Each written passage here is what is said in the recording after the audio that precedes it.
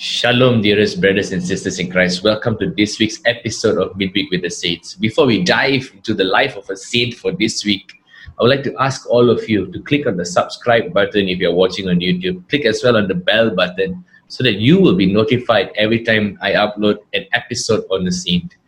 Friends, I would also like to ask you all to share this YouTube link, the Spotify link if you're listening on Spotify, with all your family and friends as well, so that more people can come to encounter Jesus more personally in their lives, in and through the lives of the saints, in and through this podcast. So if you feel that the content of this podcast is good, please do share. And friends, today we take a look at the life of, drumrolls, Saint John Paul II. Friends, we just celebrated a feast of this great saint. You know, he's so great that we call him Saint John Paul the Great. Not many saints are given the title the Great at the back of their names, but Saint John Paul is one of them, Saint John Paul the Great. And friends, he's one of those saints who got canonized within a matter of years after his death. Saint John Paul II truly lived a marvelous life. He's known for many famous things, including split concentration. There are stories and accounts of Saint John Paul II in the car as the Pope, where he would ask his personal assistant to read out a book while he himself will be reading one book. He could absorb the content of two different books at the same time, one of which he would read and one of which would be read out aloud for him. He had many abilities and he worked wonders in the name of Jesus. Many people experienced healing, so much so that Vatican officials just stopped recording the number of miraculous healings that took place. So many people came to encounter Jesus in wonderful ways in and through the life and the pontificate of John Paul II. But friends, today, I would like to talk about one thing in particular. John Paul II contributed to many things in the church.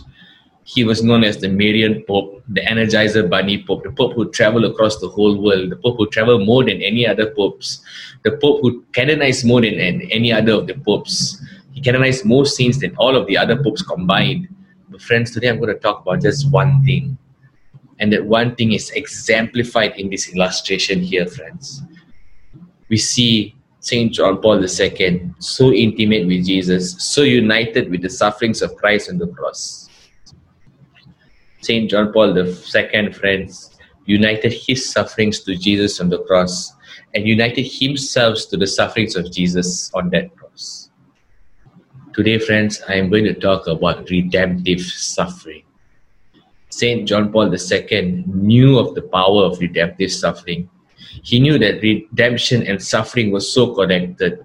Well, obviously it is connected, friends. That act of redemption of Jesus on the cross was also an act of suffering.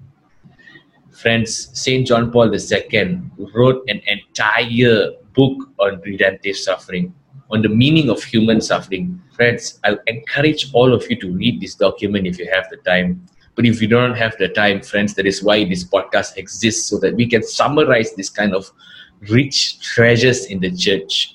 So Saint John Paul II not only wrote about the meaning of human suffering, but he also lived it out authentically.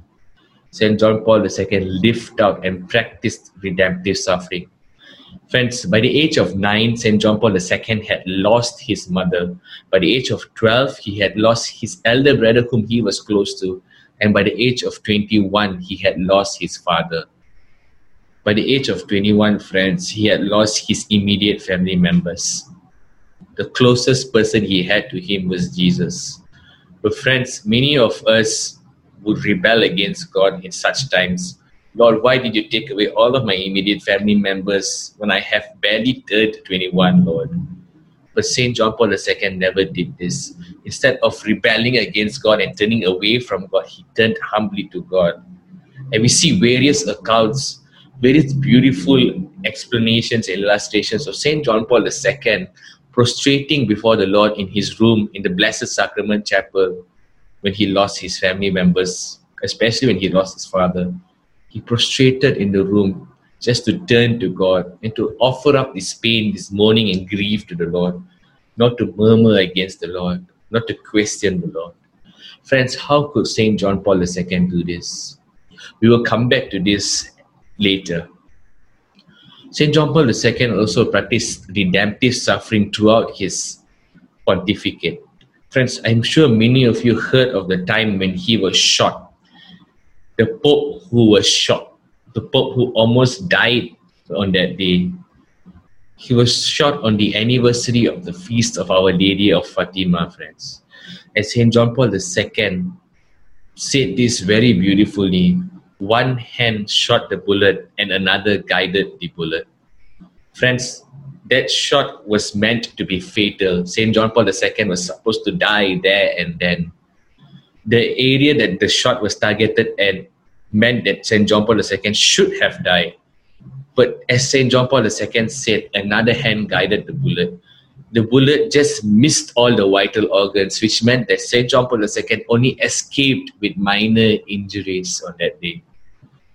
And St. John Paul II attributed this saving grace of God through the intercessions of Mother Mary, Our Lady of Fatima.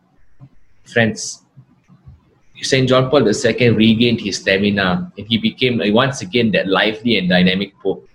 But in a matter of 10 years, he started to develop other complications, other health issues. He started to go downhill in his physical health.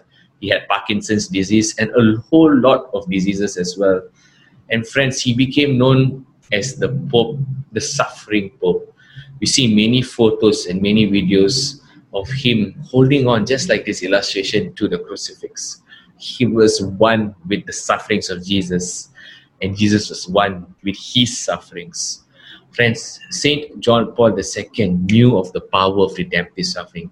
He united his sufferings to Christ. When he lost his family members, when he was younger, when he was shot, when he was suffering from various diseases, St. John Paul II offered up his sufferings to Jesus for the salvation of all souls, for the reparation of sin, and for the reunion of all Christians. Those are the three intentions of the most sacred heart of Jesus.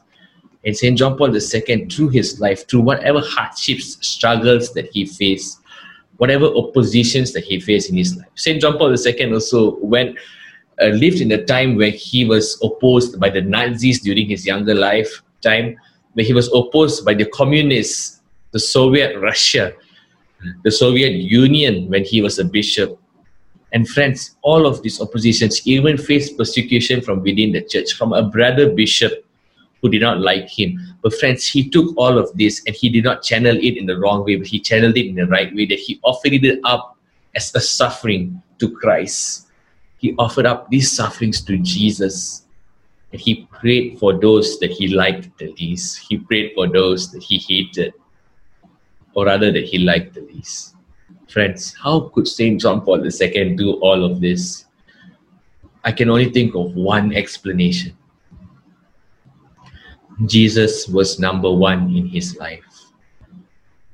Friends, if Jesus is number one in our lives, just as Jesus was number one in St. John Paul II's life, whatever comes our way, whatever sufferings thrown at us, whatever trials and tribulations and persecutions we face, be it physical, financial, emotional, spiritual darkness, loneliness, whatever we face, all of this is manageable if Jesus is all that we desire.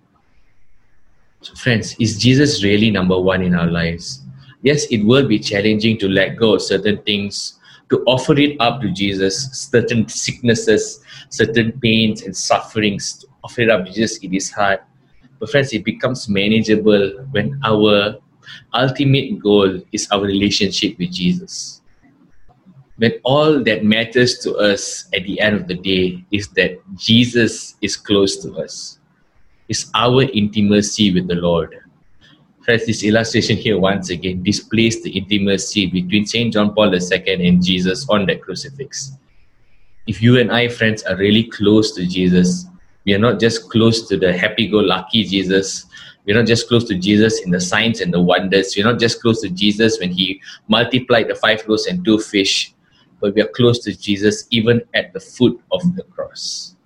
Just like St. John, the beloved apostle, and Mother Mary, we are faithful to Jesus, the lover of our souls, even at Calvary. Friends, St. John Paul II was faithful to Jesus even at Calvary. Because he was intimate in his relationship with Jesus. So friends, is Jesus number one in your lives? St. John Paul II put Jesus number one in his life. And even though he was the Pope and he had busy schedules, he always put aside time for prayer. He would wake up hours earlier before he went out so that he could pray the rosary while prostrating in the shape of a cross. And wherever he went, if he found a Blessed Sacrament chapel, he would go to the Blessed Sacrament chapel and he would spend sometimes half an hour, 45 minutes, 1 hour, 2 hours. And this was a headache for the Vatican officials, but St. John Paul II didn't care, because at the end of the day, he knew that his relationship with Jesus and the encounter with Jesus in the Blessed Sacrament, in his room, in his secret place, was what ultimately mattered. Friends, St. John Paul II used to speak aloud when he was prostrating in the shape of the cross before the Lord in the Blessed Sacrament Chapel. That was the amount of love and intimacy that existed between St. John Paul II and Jesus. And this is the key to redemptive suffering. Friends, we cannot tap into the power of redemptive suffering unless we are willing to grow in our love for Jesus. And we cannot grow in our love for Jesus unless we are willing to tap into redemptive suffering. Friends, suffering is inevitable. Whether we are straying away from God or whether we are running to God, we are going to suffer in one way or another. Friends, so I encourage you to make use of that suffering. St. John Paul II says this: do not waste your sufferings. If you're suffering physically, offer it up to Jesus for the salvation of your own soul, for the salvation of the souls of your family members, of your friends, and especially for the salvation of the soul of which you like the least, the people that you like the least. Friends, let us not waste our sufferings. For those of you, my brothers and sisters, who suffer physically, I encourage all of you to tap into the wisdom of St. John Paul II's teachings, who says that redemptive suffering transforms a hopeless situation, a helpless situation, into one that is truly helpful. No, friends, for those of you who are physically sick, at times you may feel like you're hopeless and helpless and you cannot be of help to anybody. In fact, you need help for almost everything. But St. John Paul II says, through redemptive suffering, you can become of help to those around you. And in fact, that sense of hurt, St. John Paul II calls it irreplaceable service. Friends, those of you who are sick physically, those of you who are suffering emotionally or spiritually, those of you who endure all sorts of sufferings with a cheerful smile, you all are practicing an irreplaceable service, especially those of you who are sick physically. Even though you may be bedridden, even though you may be cancer-stricken, even though you may be terminally ill, friends, you are able to offer up that suffering for the salvation of those around you. You offer it up to the Lord so that God can use it as an avenue to transform lives, to change hearts, and to renew minds. Brothers and sisters in Christ, there is power in redemptive suffering. St. John Paul II lived it out throughout his life, throughout his early life, throughout his pontificate. St. John Paul II lived it out. He spent time writing about it, on the human meaning of suffering, on the meaning of human suffering. As you and I are invited by St. John Paul II to tap into redemptive suffering.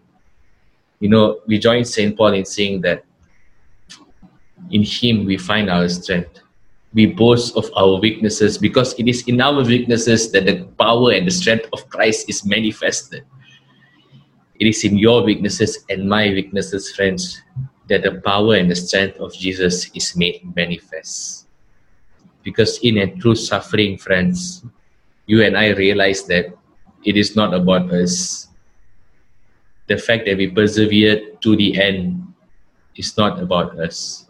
It was never about us. It was always about Jesus. Brothers and sisters in Christ, there is power in redemptive suffering. Ultimately, which we see on the crucifix. Jesus on the cross, the greatest act of redemption, was also the greatest act of suffering. These two go hand in hand, friends. And to tap into the redemption of Jesus, we have to tap into the suffering of Jesus.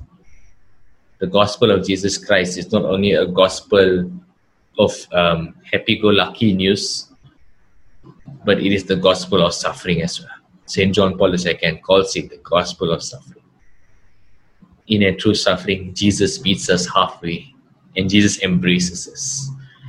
Brothers and sisters in Christ, today let us ponder on what areas of our lives we can offer up to God as a pleasing sacrifice, a sacrifice of suffering. So however you're suffering, friends, physically, emotionally, spiritually, financially, or in whatever way, offer it up to Jesus and offer it up with all your hearts. God bless, and see you all next week.